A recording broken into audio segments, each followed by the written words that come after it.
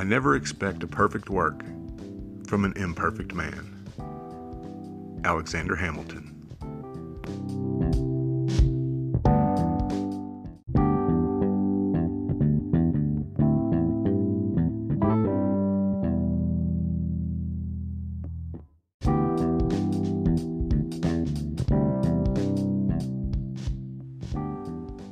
Welcome to the Revisionist History Podcast, where we set the historical record straight, no matter who it might offend. I'm Paul, and today we're finally wading into some of the myths about America's new favorite founding father, Alexander Hamilton. It was originally my intention to do a two-part episode on Alexander Hamilton, one about the longtime myths, and one about the one specifically from the Lin-Manuel Miranda smash musical Hamilton. That could still happen if I can find enough pre-Broadway myths about the man. It seems like before his life was set to song, no one really cared enough about him to revise his history much. Thus, we'll start with the musical in this episode. Now let me say before we start that I really enjoyed the musical personally, mangled history aside, and I'm thankful for anything that can get people interested in history. In a perfect world, everyone who saw the play would immediately read Ron Chernow's massive biography of Hamilton, the book that inspired Miranda to write the musical in the first place. Sadly, we don't live in a perfect world, and that's not likely to happen. Thus, I need to point some things out.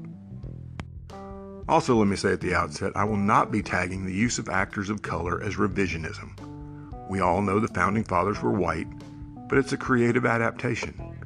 And there's no reason that someone of Puerto Rican descent can't play Alexander Hamilton, or that an African American can't play Washington or Jefferson. It's a play, for crying out loud. And Christopher Jackson's portrayal of Washington makes the father of our nation cooler than you ever thought he could be.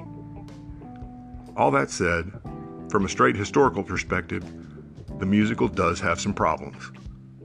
Let's look at a few. First, while I understand that there's no drama without romantic drama, the implied love triangle between Hamilton, his wife Eliza, and her sister Angelica has no basis in fact. Though the musical portrays her as single at the time they meet, Angelica in reality was already married to British politician John Barker Church and had borne 2 of her eventual 8 children. Hamilton and Angelica did indeed exchange flirtatious letters. Angelica once wrote to Eliza that, quote, "If you were as generous as the old Romans, you would lend him to me for a little while," end quote. Still, there's no evidence whatsoever that the flirtation ever went beyond the letters, no matter how big a part it plays in the musical.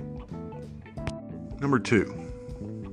In the musical, when Hamilton is confronted about his payments to James Reynolds, with his accusers believing that this led to embezzlement of government funds, but which Hamilton quickly proves is not the case.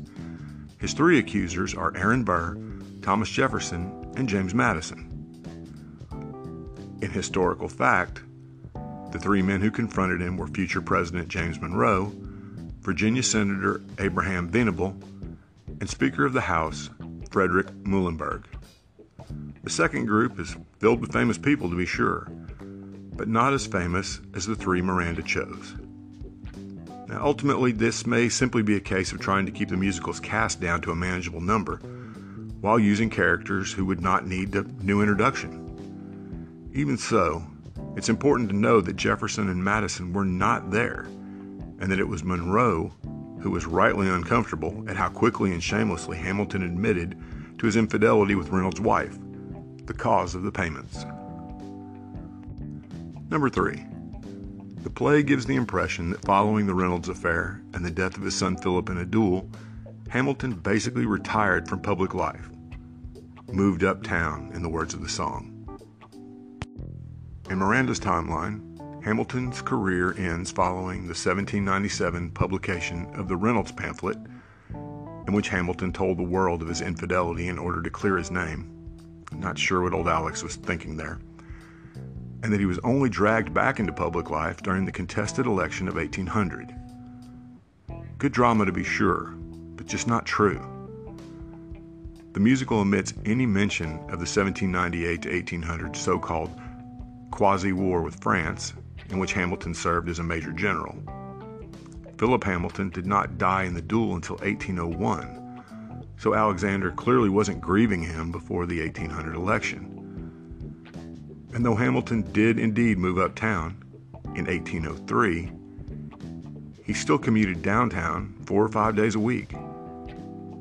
He never retired from public life because for those early founding fathers, public life was a normal part of their everyday life. They couldn't just leave it even if they wanted to. Our final myth from the musical is that the cause of the duel between Alexander Hamilton and Aaron Burr that led to Hamilton's death was the result of Burr blaming Hamilton for his loss in the deadlocked 1800 presidential election. Hamilton did side with Jefferson and argued for his election before the members of the House of Representatives who would vote to break the deadlock. However, Hamilton only swayed 2 votes, and Jefferson won by 6.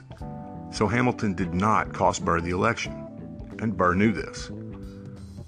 The real reason for the duel was understandably one that Lin-Manuel Miranda would not put in a musical where Hamilton is the hero. Here's why.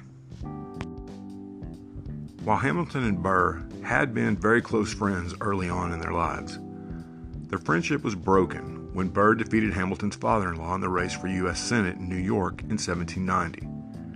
From that point forward, it was Hamilton who relentlessly disparaged Burr, both in writing and in public.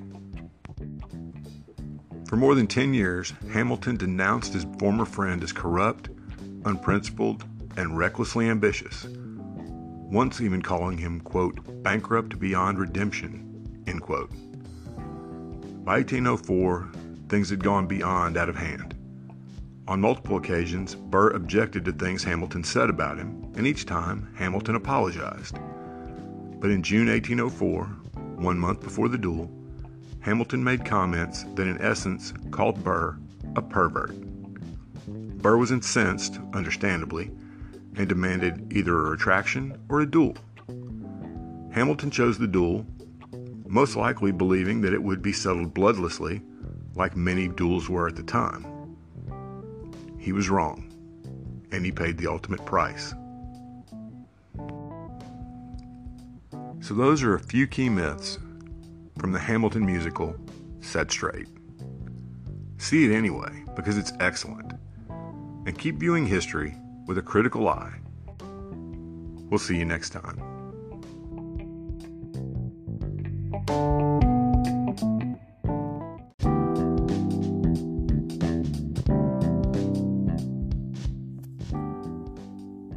Thanks for listening to today's episode.